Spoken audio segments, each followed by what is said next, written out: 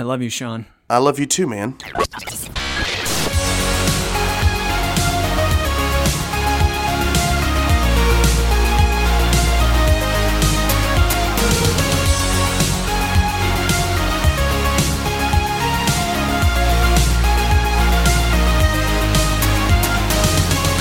This is the Tuesday Night Podcast. Thanks so much for listening. I'm Alan Girding, and with me is my dearly beloved partner. That's your cue, Sean. Hey guys, my voice is different now. Okay. Strange fact about me, number 82. My favorite pen is the Sharpie pen. What's your favorite pen, Sean? The Lamy Safari. The Lamy Safari. Is that a ballpoint pen? It's a fountain pen. Oh, yeah. You use that with your notebook that you carry around with you all the time, yeah? That's right, yeah. Whew, it's fancy schmancy. Hey, we're going to talk about a bunch of things this episode. Mostly, we're going to talk about what's going on, some general announcement of what's coming up. Also, I want to hear what you've been up to, Sean. I know you've been shipping a lot of Necrobumicon, and you can take us through that whole story. But I also want to talk about a couple of games, because I've been playing a lot of games and haven't been getting to talk about them on this podcast, so I want to talk about at least two. Also, one of the things I'm really excited about in this episode is we're finally going to get to Knight a Knave, because we have that Knave to Knight program where the Knaves, you, the listener, can send us your own recording of a gaming story that's personal to you, and if it's less than 10 minutes and it's quality, we're going to go ahead, publish it, and release it, and we have our first one in. I can't wait to do it. Excuse me, Sam, do you have the time? But of course, it be topic time. Well, let's just get into talking about some general announcements. We have the tickets for our Gen Con live podcast go up this Sunday, May 28th is when you can get those tickets. It's funny because I was looking at the website, I'm like, man, no one's bought a single ticket. Oh, but then I realized, oh wait, you can't get a ticket if you wanted to. That made me instantly feel better. But I'm going to Kubla Khan this weekend. What are you doing this coming weekend? I'm probably still shipping a bunch of games out for Necrobumicon. Let's talk about your shipping adventures, Sean. Yeah, it's been nice. This has been a new experience for us where we were printing out labels all ourselves and we were slapping them onto envelopes. My friend Philip convinced me that it would be super easy to do, and it is not. It's taken a lot of trial and error. In fact, the other day, I actually freaked out at a Fry's employee, which if you don't know, Fry's Electronics is it's like a Best Buy. They have them in a bunch of different cities. We don't have them out here, but I lived in San Diego for a year, and so I remember going to Fry's. It's huge. They're huge. It's like a Walmart almost size, but it's only electronics. The big thing is they staff them entirely with people who dress like they work at NASA and don't know what computers are. So that's like the selling point of Fry's. And what happened was we were testing out all these different label printers and label makers to see like what would give us the best results in our envelopes. And so me and a buddy went there to look for some refills for our label printer that we used. So we went to the hardware department, we went to where the computers are, and we asked the guy and we said, hey, we've got a label printer, where can we find refills for that? He said, oh yeah, no problem. I know it sounds weird, but they're actually in software. You know, right down there. If you go down, this lane, you'll make it there in software. And we say, okay, cool. And we start walking that direction. And I turn to my friend and say, 50-50, this guy's totally wrong. And he's like, oh yeah, for sure. So we make it to software, and we get there, and the guy's like, oh yeah, they're right over here, sir. And what he takes me to are label makers. Like, if you've ever seen, like, a file folder with, like, a little, like, printed out label on it, right? Yep. They look like miniature typewriters, if I remember correctly. Exactly. Yeah, they print out a tiny one, you snip it, and I said, no, so sorry, I could see how you get confused. We're looking for label printers. We're going to be printing postage, stickers, putting them on envelopes. They're usually, like, 2x3, something like that. He said, oh yeah, actually, that's going to be in hardware. And we're like, really? Because we just came from there. And he's like, yeah, I know, but that's where it's going to be, man. We said, okay, cool. So we head back to hardware and we say, you know what? Let's just skip the customer service reps.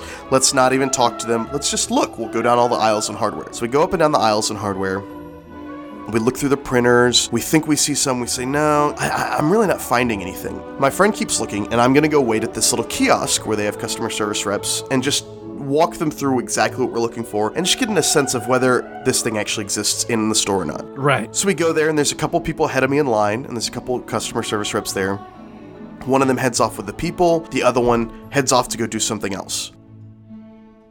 Nobody says like, hey, we'll be right with you, hey, I'll be right back. This is totally par for the course for Fry's. And meanwhile, there's like 3 employees standing right next to the kiosk. You're in the front of the line at this point. You are just standing Right at the kiosk. Nobody's there. I'm leaning on it. I'm fiddling with the pens and stuff, looking around, and I make eye contact with one of these guys, and he looks at me, and then he goes back to his conversation. They're talking about like pay stubs or something like that. And so I'm thinking, you know what? It's kind of late. It's a weekend. These guys are probably off right now. They're probably not working, or they don't work in this section, or they're not even customer service reps. They're talking to their manager about something. Maybe they're having a meeting. It's about 4 people over there, 3 guys, and then an older guy. So another guy comes by, swings by the kiosk, picks up like a stapler or something, and then leaves, makes eye contact with me and leaves. Doesn't say like, have you been helped or anything like that. Goes over, kicks his foot up, and starts looking, at the other group, and I realize, he's going over and hanging out with them too. Clearly they all work here.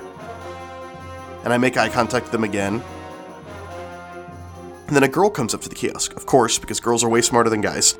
And she says, I'm sorry, sir, have you been helped? And I say, no, I haven't actually. It's been about 5 or 6 minutes by now, maybe 10 minutes. And she looks over to the group and goes, guys, and points at me. And they go, sorry, sir, do you need anything? And I lose it.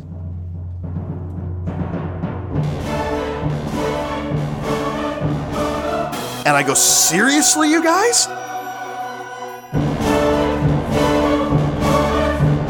And I think you know me. It takes a lot to really push me to that edge where I'm going to lay into somebody. Oh, man. Murder.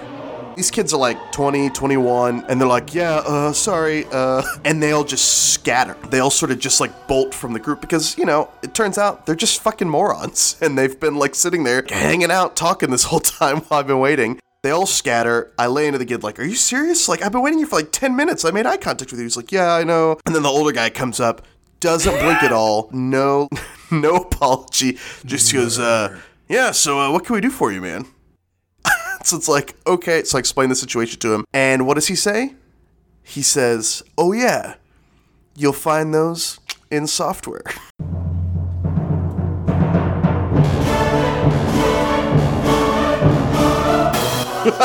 So we just get the fuck out. We're just like, all right, cool.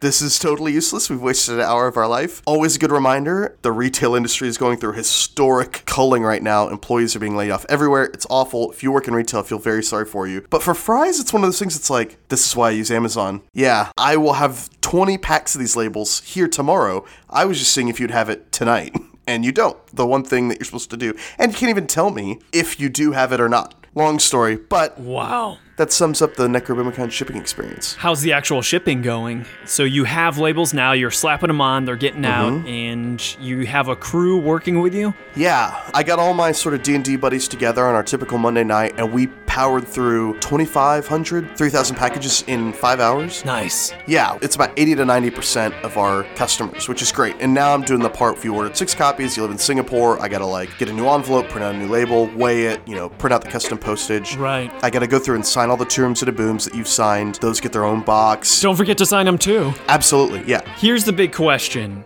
Is it worth it? Because normally we do fulfillment where we have the game shipped to a fulfillment center and they handle it entirely. Now it's you and your D&D crew slapping these labels on and getting them out of there. Now obviously that's saving us some scratch on the front end, but is it worth it in the long run? I've been having this conversation with the friend who recommended it to me, and he kind of needs to be right because he sort of convinced me to do this. And I told him the other day, I said, I probably wouldn't do this again. And he said, no, you should. It saves you so much money. And I said, right, well, you're not me. And so you don't get to choose what's worth my time and energy or not. Classic example. I will always pay to have my oil changed because I don't enjoy changing my own oil, and it takes less than 20 minutes for 30 to 50 bucks. Totally worth it. Right. Totally worth it. So I could see how in the future we may do something like this again because it just wasn't cost effective to ship on Amazon. And ultimately I would like us to have a warehouse where we're shipping out our own games. In terms of life decisions, it's just way easier to use Amazon. But to save some scratch, I'm not above doing it again, but I wouldn't choose to do it just for fun. We'll know how it goes once we get some feedback because how many mistakes do you think you guys have made, you and your D&D crew? I've only had one package returned to us. It was so funny. Some of these D&D guys were drunk or high or whatever. one of them got there really late. I didn't even really invite her, but she's, like a roommate of my friend. And, we're friends, but I just haven't seen her in a while. And so we're slapping labels on, we're talking. She looks up and she goes, "Man, Sean, how long have we been doing this?" And I said, "You've been here less than an hour." So, not very long. We've been doing this for 5 hours. You've been here for about 53 minutes. But thank you for your service. We appreciate your time. Yeah. That is totally unpaid. But so far, I've only had one returned to us, and it was a label that was totally misprinted. It was nobody on my crew's fault. It was just funny because so many of them asked really nitpicky questions like, "Hey, the last digit of such and such is cut off, and it's on the second label. Should I worry?" And I was like, "No." And then, of course, I get one where the entire address is unreadable, and it's like, "You guys couldn't have caught this one?" So you played games with these D&D guys. Have you played any games with them since then, or are you guys still in getting this shit out mode? We've just been in shipping mode. We've playtested a couple RPGs I've been working on in the last few weeks, which has been really fun. But I think they want to get back to, how it is with playtesters, especially when they're your friends. It's you can only push them so far. Yeah, we had a whole episode about how you have to be careful with your playtesters and not abuse them, and the difference between playtesters and developing. Yeah, so I'm with you. What about you? Have you played any? Yeah, let's get into it. Let's get into some table talk. It's time for the table talk. I've been playing a crap ton of games that I haven't been able to talk about, so I have a huge list. I had a gaming retreat I went to, my local gaming community down here called BOGA, the Board Gamers of Greater Akron, have a retreat every year, and actually been kind of talking to the leader dudes of the BOGA retreat and seeing if we can kind of combine forces. So maybe next year it can be an official Tuesday night games retreat. So it's just this campground where you go in, you have a cabin, bunk beds, but then there's just large community areas. Everyone's just playing games. Just think of it as like BGG Con, but instead of a hotel, it's a campground. And there was one game that stood out above all others that everyone seemed to like because it had a really high player count and it worked really well. You ready for this?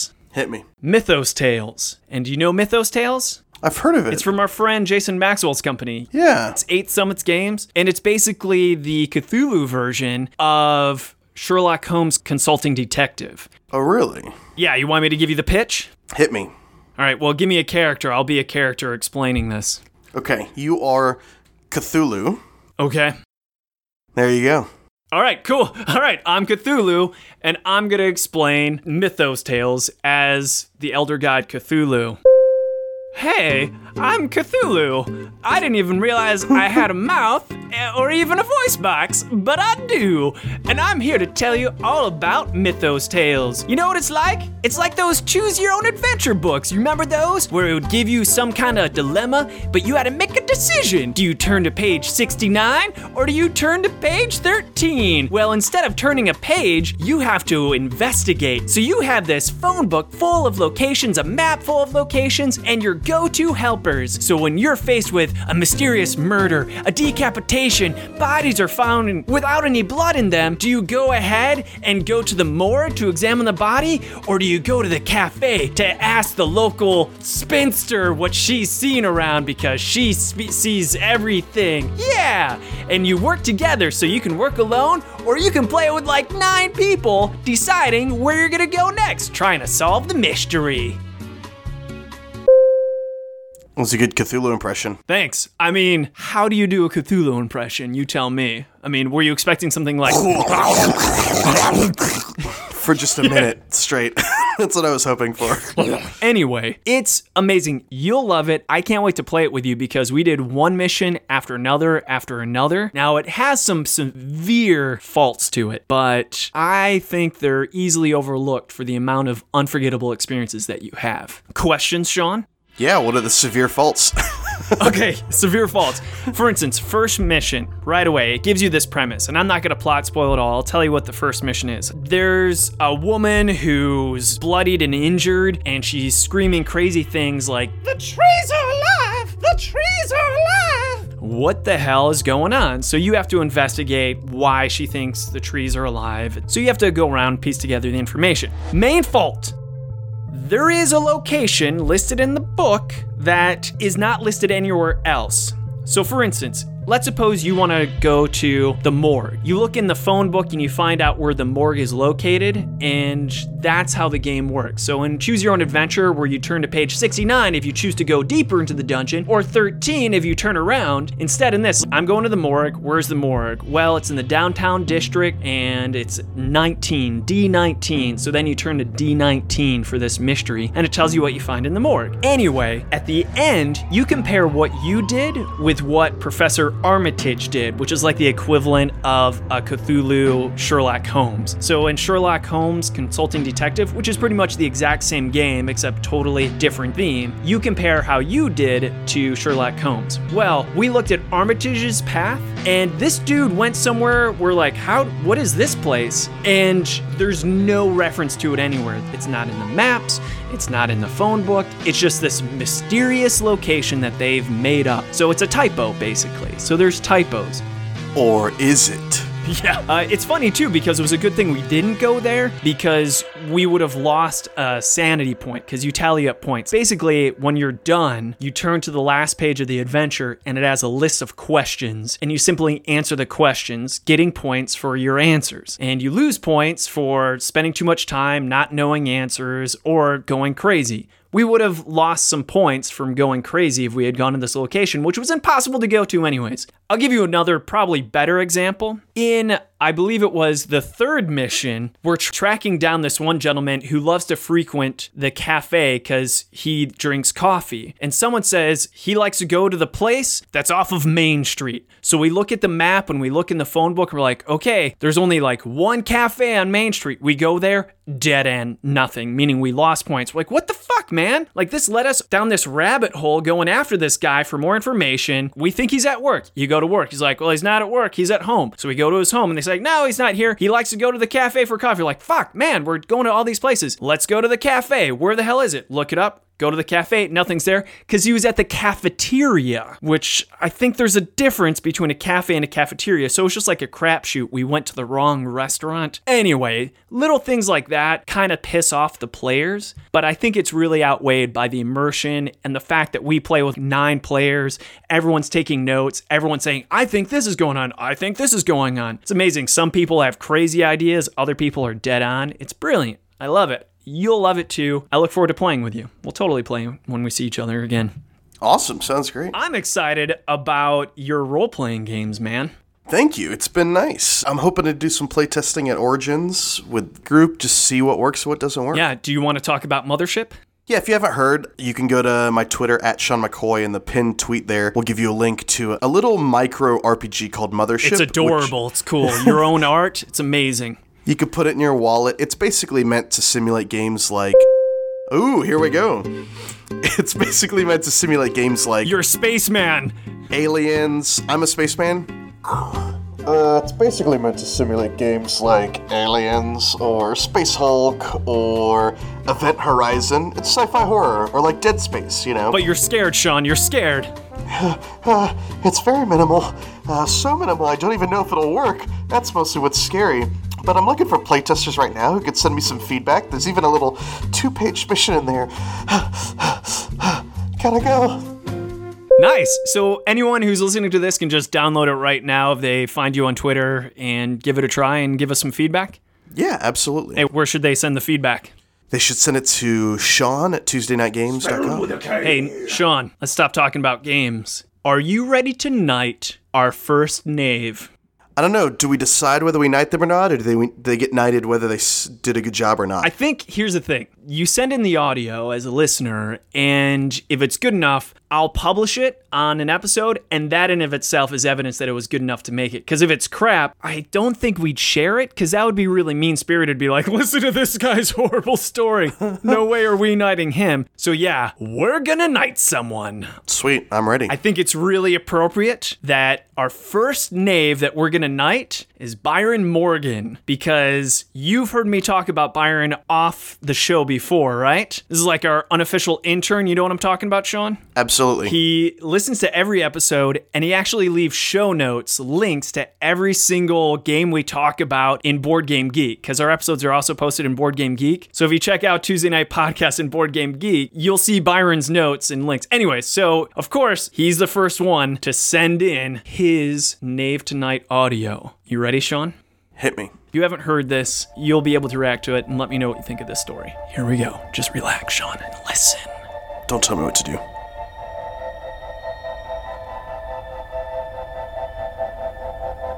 Let me tell you about my dad. He was born in Centerville, New York, which is a small farm town about an hour and a half south of Buffalo. He grew up on a farm, waking up at 4:30 every morning to milk cows, then went to work or school. He served in the Army at Fort Bragg. Didn't see any wartime shenanigans, but he was really committed to it and had a lot of memories from there. He worked at Fisher-Price after he got out of the Army and did a bunch of factory work for his whole life. He loves hunting and shooting clay pigeons. He watches Gunsmoke every day religiously. He also loves Ticket to Ride. Wait a minute. Something there not really fit into your stereotypical gamer? He's not really into board games, but he's obsessed with Ticket to Ride. I got into board games a couple years ago, and Ticket to Ride was definitely one of my first games that I picked up. Saw it on Tabletop with Will Wheaton, and decided to share it with my family one Christmas. My dad loved it instantly. He was obsessed with it, loved playing it, loved the idea of it, got it instantly, which is hard for him because he's about 70 years old, so he doesn't get hard games, but Ticket to Ride was right up his alley. For their 28th wedding anniversary, I bought my parents a copy of Ticket to Ride because they loved it so much. And they embarked on a little bit of a journey where they wanted to play 1,000 games in 1 year. 1,000 plays of a game. I can't even imagine that. I think one of my most played games is still only about 50 games, and it happens to be Ticket to Ride because my parents play it all the time. They didn't quite hit that goal. The most recent that I've seen them is that they've played almost 1,100 games in 2 years. 1,100 games. That's not a mistake. That's a real number. My dad keeps track every single game that they play together. Date, score, how many tickets they've completed. It's kind of obsessive almost, but it's endearing. I play a ton of games, I have a lot of games, and no matter what games I bring over, no matter how much fun we have playing them, nothing beats Ticket to Ride for my dad. My experience with Ticket to Ride is a love-hate relationship. I'm very into playing a bunch of different games, cleansing my palate and trying something new. But Ticket to Ride is something that I play at least a few times a week. I think I have over 50 recorded plays of Ticket to Ride, and no other game even comes close to that. Ticket to Ride is definitely not my favorite game, but it has the best memories. And I think sometimes with tabletop gaming, it's not about the game you're playing, but more the people that you're with. I've gotten to play 50 or more games with my dad, even at a half an hour a game. That's 25 hours that I've spent at the table with my mom and dad.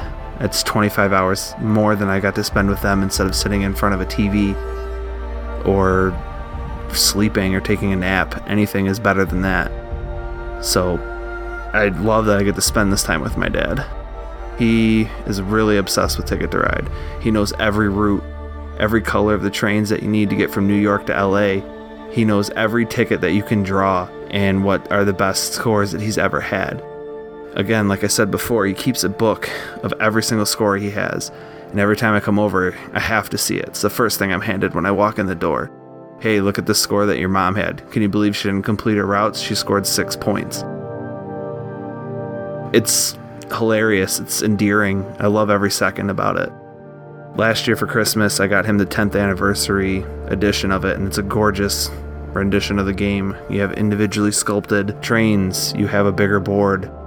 It's updated and great, and I never get to play it because my dad only pulls it out for special occasions. Apparently when I come over, it's not special enough. I really hope that someday I can find a game that I love like my dad loves that game. No game that I even own could I play 1,000 times in 2 years and not get sick of. But seeing him find something in his life that he is completely satisfied with and loves, that means the world to me. And I'll keep coming over and playing it 2 or 3 times every time I'm over, just so I can get in there and go from New York to LA and hopefully beat him, even though he's a shark at it. But that's my dad, a 72-year-old retired Army veteran who worked at Fisher-Price, who loves hunting and plays thousands of games of Ticket to Ride.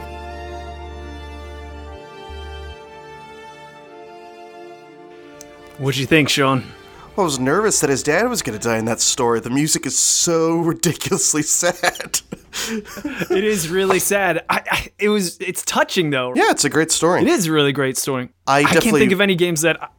Go, please. Yeah, the only games I could think of that I could play that much would be like Go and D&D, but I think it really brings up something that we've talked about on the show before, which is that in the industry we buy so many games, so many new games, right? And we don't really drill down into games that we would love to play. And whenever anybody talks about games they've played a lot, it's always in their past. It's always like, when I was in high school, we played Risk every day. You know, when I was in college, we played this game every day. And it was a lot because you had the free time and no money, right? But it's becoming this huge problem. Everybody buys the new game, and nobody has a game that they love that much. You caused a panic attack with me because you asked me one time if I had a fire in my basement where I have my thousands of games, what games would I save? Name the 10 you'd save. And I couldn't. Not because I wanted them all, but I could only name like 4. So right off the cuff, Sean, if you can name one game that you play the most of, that you aren't getting sick of, which one do you think it would be for you? It would probably be Plato 3000. Yep, Plato 3000. Yes. if I've thought about the fire scenario, me and my girlfriend live in a tiny little 1-bedroom apartment, and the only game that I thought of that I would definitely grab would be a copy of original White Box Dungeons & Dragons. Ooh. Yeah, role-playing games are on another little tier, but sorry, keep going. Absolutely. No, it's like an artifact. It's a deeply flawed game. It's so hard to like read the rule books, but like the smell, the feel of it, knowing like this was the beginning of a huge change in gaming history. I just love poring over those little rule books. So I know, and you know, it's valuable, obviously. If it wasn't Plato 3000, because I could play it with Lindsay all the time, that would be the game I'd go back in and save. I think that's the romantic thing about Byron's story, though, is that his father has one frickin' game, and that's it, and he loves it. So, definitely night-worthy, am I right? Absolutely. That's a great standard. I hope people keep sending in audio because I know there are great stories out there. And Byron did a great job. Oh, he does amazing stuff. He's messaging me on Facebook and we talk. He's always asking like, what else can I do? What else can I do? He's great. I really appreciate Byron more than I can express. So yeah, we have some coming in. So please, if you're listening to this and you have anything at all, send it in. I know it could probably be intimidating after hearing Byron's, but yeah, man. They don't all have to be deep. Yeah, they can be funny. They can be silly. I'm excited. They can just be like, hey, here's the thing that happened the other day. They're not all world-shattering, record-breaking stories. Just send us in anything. Full disclosure, I was the one who edited in the music, and I was worried which music do I put in there to emanate what type of feel for it, and maybe I did a disservice with the sad music. I just thought it had a really evoking feel that it just matched. Well, we should just knight Byron. So, congratulations, Sir Byron Morgan of the Tuesday Night Gaming Table. Yeah. Anyway, I'm rambling. We're out of time. Sean, where do they get you? You can find me on Twitter at Sean McCoy, and you can download the Mothership beta there too. You can Twitter us, the company Tuesday Night Games, at PlayTKG. Write us an email, send us in your Knave to Night audio, podcast at TuesdayNightGames.com. Spelled with a K. I'm Alan Girding, ALANGER ding. I'm on the Facebook, and I'm at the tweets, at Alan Girding. And I think, with that being said, Sean, this episode is...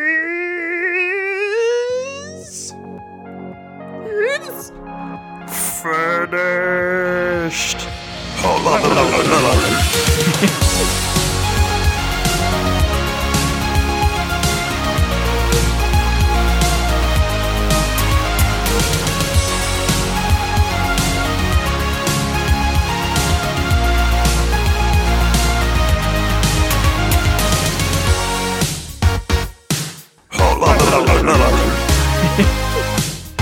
The Cthulhu thing in there.